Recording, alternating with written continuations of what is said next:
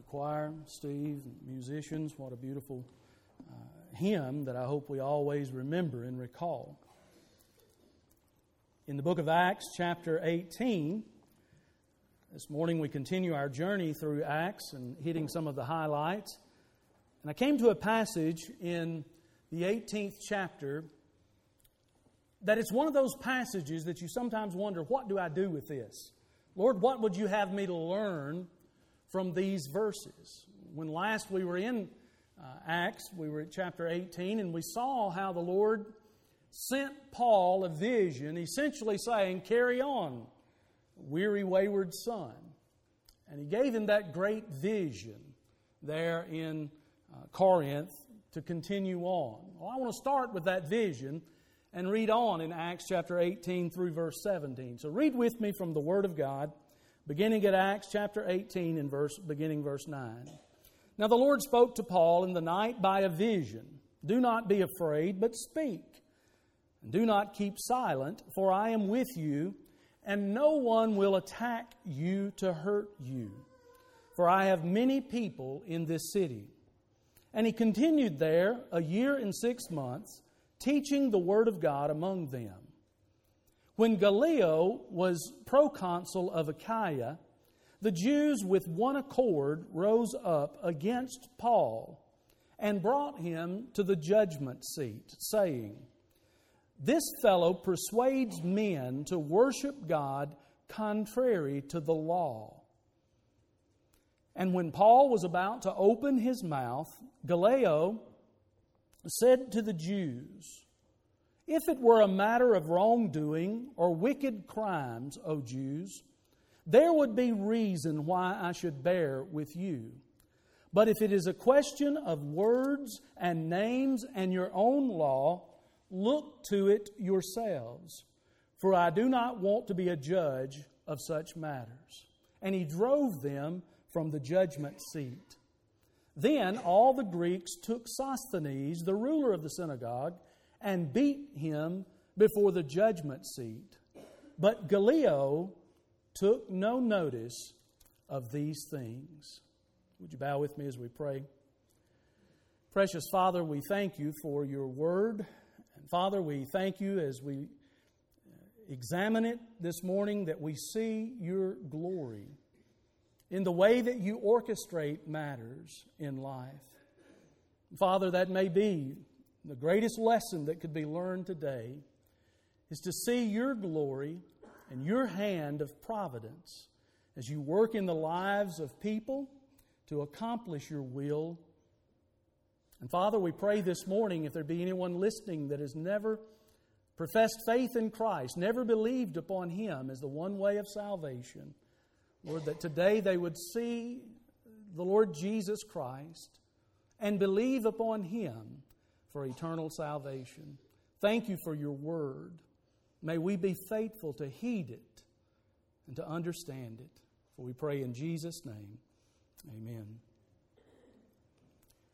You've probably heard the story, and I can't verify the certainty of it, but it's a great story that's attributed to the Polish pianist or composer, concert pianist, Ignacy Paderewski, who lived at the end of the 1800s and into the early 1900s. He was a concert pianist turned politician, and at one time was even the prime minister of Poland. But it's said that once while giving a concert in the United States, that Paderewski was awaiting to go onto the stage when the auditorium was being filled with concert goers that had great interest in hearing the great Paderewski as he would play.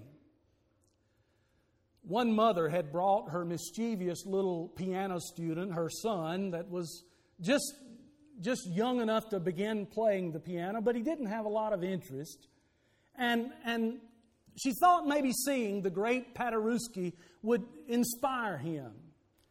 And so she brought him to the concert, and while they're waiting for it to begin and Paderewski to come out, she's conversing with other people and loses sight of her son. Then all of a sudden on the stage, seated at the piano, is that mischievous little boy of hers. The crowd begins to say, "What's he doing up there? Someone get him down. Where's his mother?" And he begins to peck out on the piano. Chopsticks. At first they chuckled and laughed, and then it turned to anger as the crowd was shouting, "Get him down! Take him down!" Paderewski in the back heard the commotion, and he eased out and saw what was happening.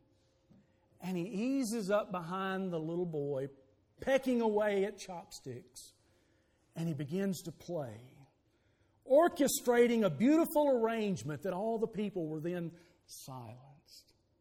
When I hear that story, I think of God's orchestrations, of how that in life the world is shouting us down and telling us to get off the stage of life. Be quiet, you can't do it. And yet God is there orchestrating something beautiful out of our lives. I see in this passage of Scripture what I'm calling God's orchestrations. God is at work here in this passage. When we read these verses in chapter 18, we're sometimes thinking, well, what does this have to do with me? What's the practical application for me? In Acts chapter 18 and verses 12 through 17. How does this benefit me? Well, I want you to see this morning how God is orchestrating these things. He's working it together for His glory. And sometimes that's the most practical thing in life for you, is for God to be at work orchestrating things for His glory, for God's glory to be demonstrated in your life and in my life. God was at work in these verses. You can't argue that. If you back up in some of the passages we've already looked at, but from Thessalonica to Berea to Athens to Corinth, God was at work. God was at work when He orchestrated the purge that caused Aquila and Priscilla to leave Rome and come to Corinth. God was at work orchestrating that as there they would assist Paul in the ministry, in the work, as tent makers, and later on, as you find out in reading the Scripture. God was at work in the affairs of life, in the events of life, orchestrating things for His glory. God was at work in Paul's life, and though he had been called such horrible things in Athens, and now he comes to the wicked city of Corinth, and God was at work in telling Paul in a vision by night, "Fear not, for I am with you. Do not be silent. Carry on, in essence, for I have many people in this city." So this morning I want you to see in these verses that we've read, I want you to see God's orchestration of how He would be glorified in three areas. Number one, I learn of the glory of God from these verses when I see a lesson about the faithfulness of God. The faithfulness of God. Say it another way, God keeps His promises. Do you ever get tired of hearing that? I hope not. Maybe you do, and that may be a sign of your walk with the Lord right now. But God keeps His promises. He's faithful. How is He faithful in this matter? Well, we read, the reason I included the vision in verses 9 and 10. There the Lord said, "Don't be afraid, but speak. I am with you. No one will attack you to hurt you or harm you." But look what happens. Verse 12, when Gallio was proconsul of Achaia. Gallio was a well-connected Roman citizen that had been appointed by the emperor. He was a brother to Seneca.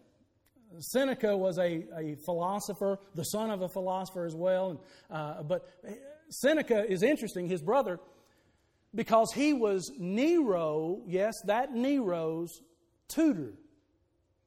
And Gallio then was appointed after having been in exile. He's now appointed to be the proconsul, governor, judge, Grand Poopah. That's what he is in Achaia.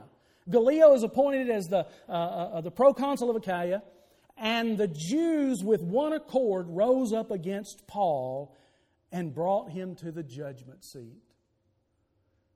You say, well, wait a minute. I thought the promise God gave Paul back in verse 10 was that no one will attack you to hurt you.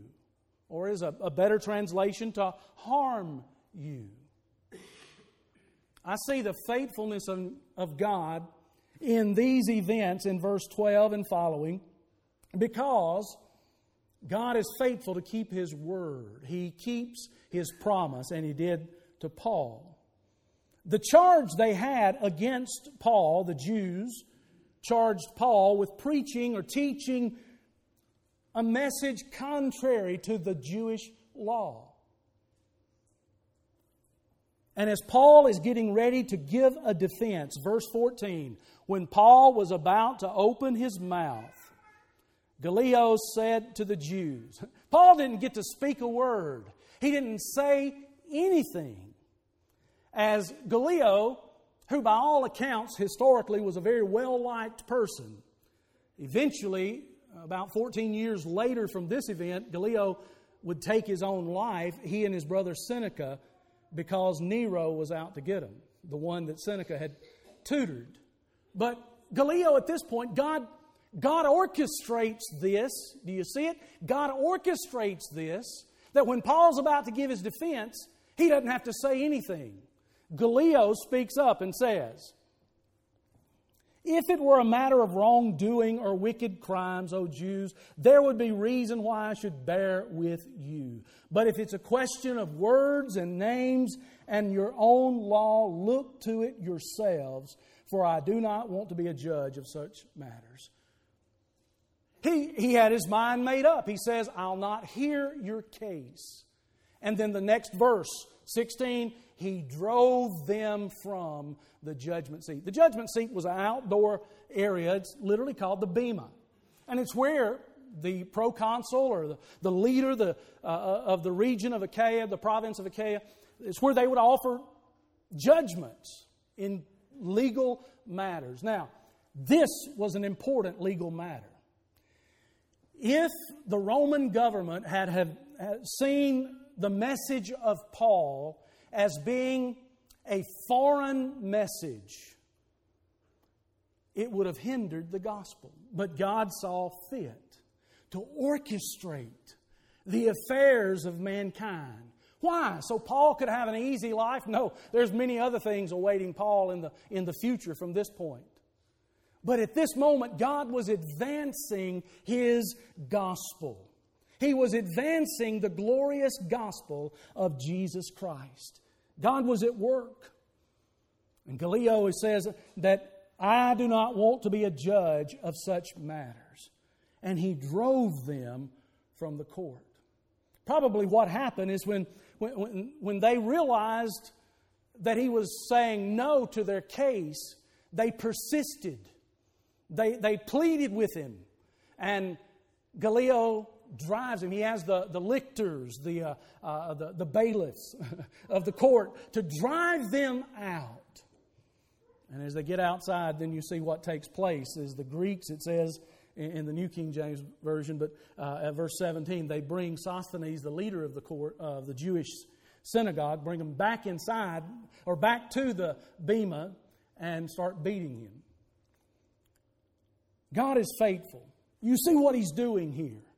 You see how this demonstrates the faithfulness of God. He kept His promise to Paul. He didn't say, Paul, you'll never be attacked. He says, no one will sit on you to harm you. They may attempt to hurt you, and it may hurt for a moment, but there's glory, eternal glory, beyond this momentary moment of affliction. And God is at work demonstrating He kept His promise. Can I emphasize to each of us this morning, God keeps His promises.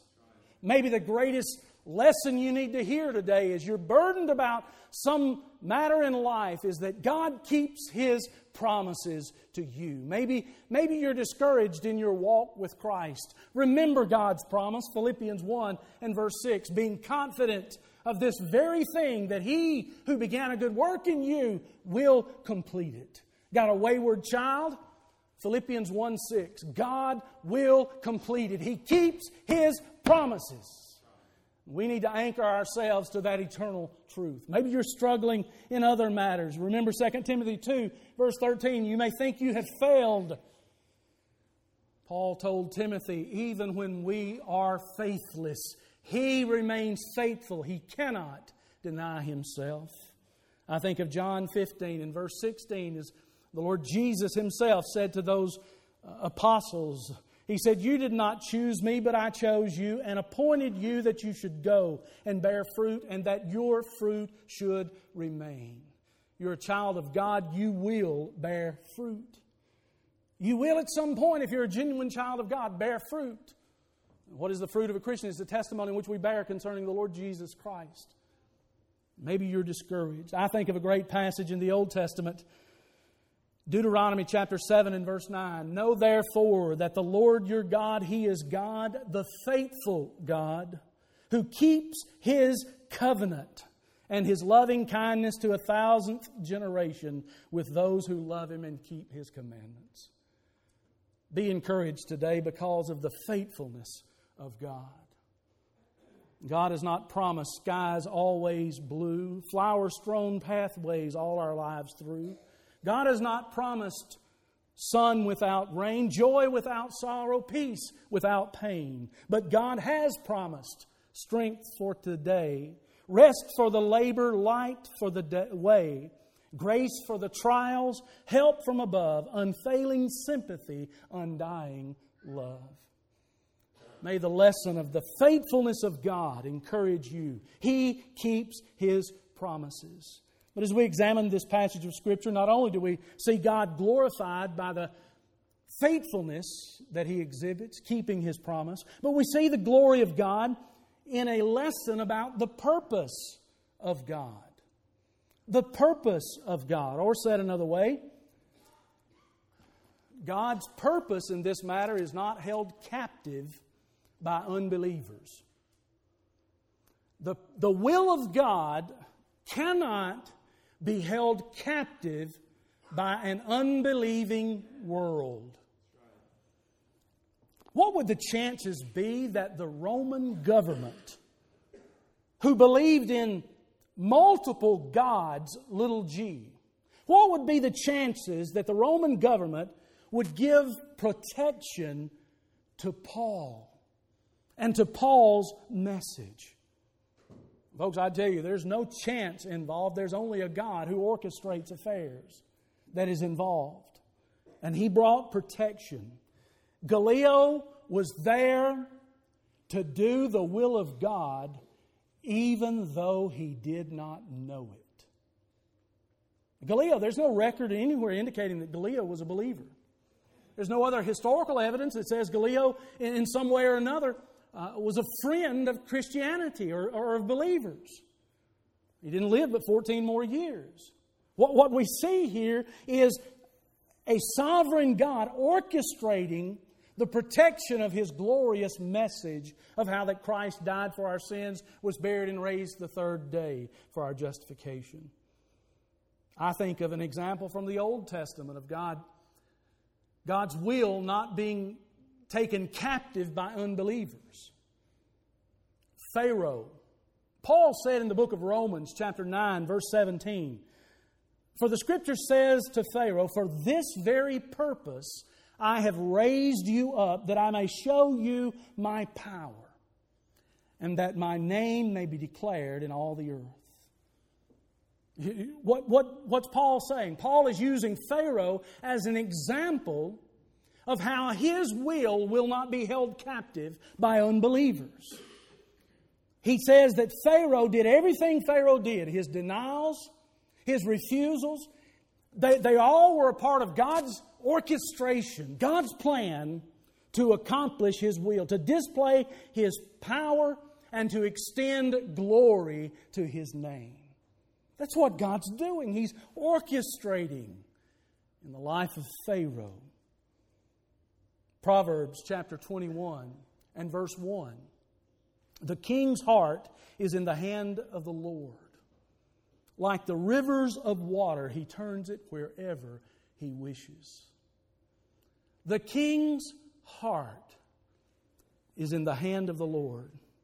So often, folks, in discouragement and such with society, with our culture, our world, folks will throw up their hands and say, what's God doing? Nothing can seem to happen in this age.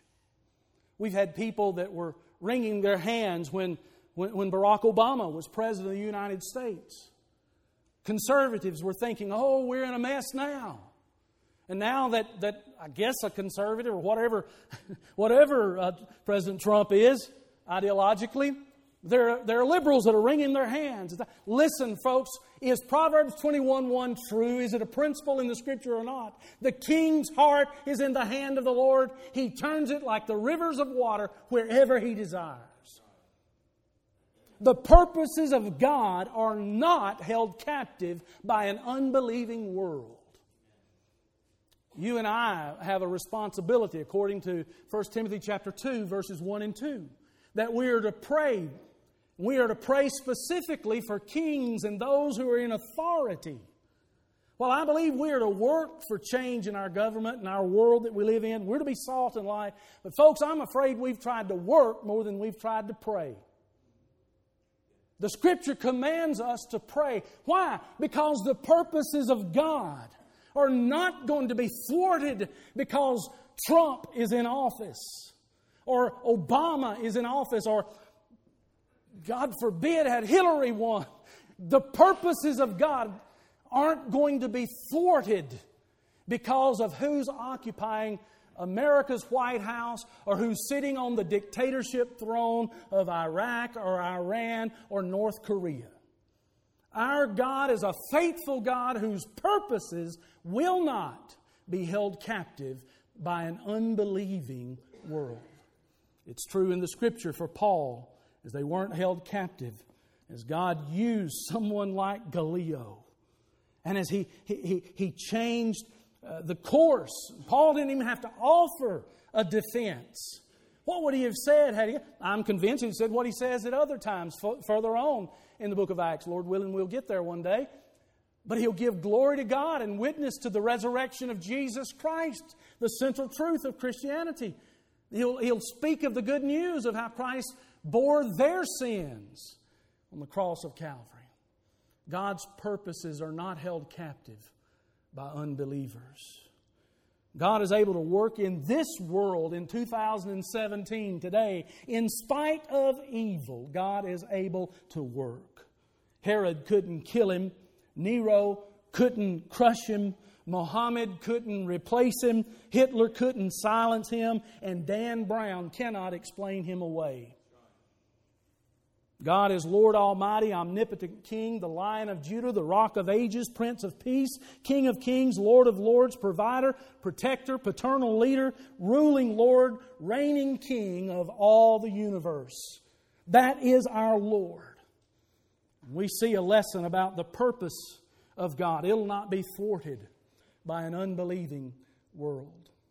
There's a third lesson and a final lesson that I think we can see in these verses. As they finished their hearing what He said, they are driven out of the court. And verse 17 says, Then all the Greeks took Sosthenes, the ruler of the synagogue. Now, back in chapter 18 in verse 8, we saw that Crispus, who was the leader of the synagogue, had turned to the Lord Jesus Christ, believed upon Him. So apparently the synagogue elected anew. A lot of time has passed here, about a year and a half, according to verse 11. And so now they have a new leader, Sosthenes. Well, they took him and beat him before the judgment seat. But Gallio took no notice of these things. Sosthenes, we don't know more than what's in the Scripture. That's enough to know. Sosthenes, it's interesting because he maybe he was the one that brought the case and they felt like he was doing a bad job. There's one of two things taking place here. There's some question about whether or not verse 17 should refer to the Greeks or Gentiles that are doing it. Some suggest it was actually the Jews who beat Sosthenes. If it were the Greeks, non-Jews, it probably was a chance for them to unbottle some of their frustration toward Jews. Anti-Semitism is what's taking place. If it were the Greeks that did this. If it were the Jews themselves, they were frustrated because maybe they sensed Sosthenes was sympathetic to the message of Paul. In 1 Corinthians chapter 1 and verse 1, Paul, in writing back to the church of Corinth years later, says this, Paul, an apostle, called to be an apostle of Jesus Christ through the will of God, and Sosthenes, our brother. Some are questioning whether or not this is the same Sosthenes. John MacArthur believes it is. Many others do as well. But it proves, number one, it proves that this was a violent bunch and God was protecting Paul. We get that. But it also proves that God will bring good out of conflict. If this Sosthenes in Acts 18 is the same as 1 Corinthians chapter 1, verse 1, I believe it is, we see how the power of the gospel is greater than any conflict Sosthenes would go through. God took this conflict, these bad events, and He worked good out of it. That's the third lesson I see in this, is the power of God, the power of the gospel. That He can work in this and bring glory to Himself, to bring salvation. Maybe the beating is what led Sosthenes to turn to Christ. What a gracious and merciful God we have. That He would take someone like a Sosthenes who was leading the revolt against Paul and the message of the gospel. But then God worked the events. He orchestrated the events so that Sosthenes could come to faith in the Lord Jesus Christ. There have been many that have been dedicated to destroying the gospel, that God changed them, God saved them. I think of Paul himself on the Damascus Road, how God crushed that dark heart, that dead heart of Paul, and brought him to faith in the Lord Jesus Christ. I think of others through the ages that have come to faith in the Lord Jesus Christ. And I think there are many we need to pray for that will come to faith in Christ. The author, Dan Brown, I mentioned a moment ago, author of Da Vinci Code, now a new book called Origins. Dan Brown recently, just within the last couple of weeks, at a book fair in Frankfurt, Germany, Dan Brown said, God cannot survive science. All the gods of our past have fallen, so the question now is, are we naive to think the gods of today won't suffer the same fate? Our need for the exterior God that sits up there and judges us will diminish and eventually disappear. Dan Brown wants to walk in the same shoes as the German philosopher Friedrich Nietzsche, who declared God is dead in many or most of his writings. A British census study in 2015 said Christianity is declining so quickly that experts believe the religion will be statistically non-existent by the year 2067. Some of you may be alive in 2067. The French philosopher Voltaire predicted that Christianity would be extinct within 100 years of his death. He died 239 years ago, and his estate in Paris is now the home of the French Bible Society, the headquarters.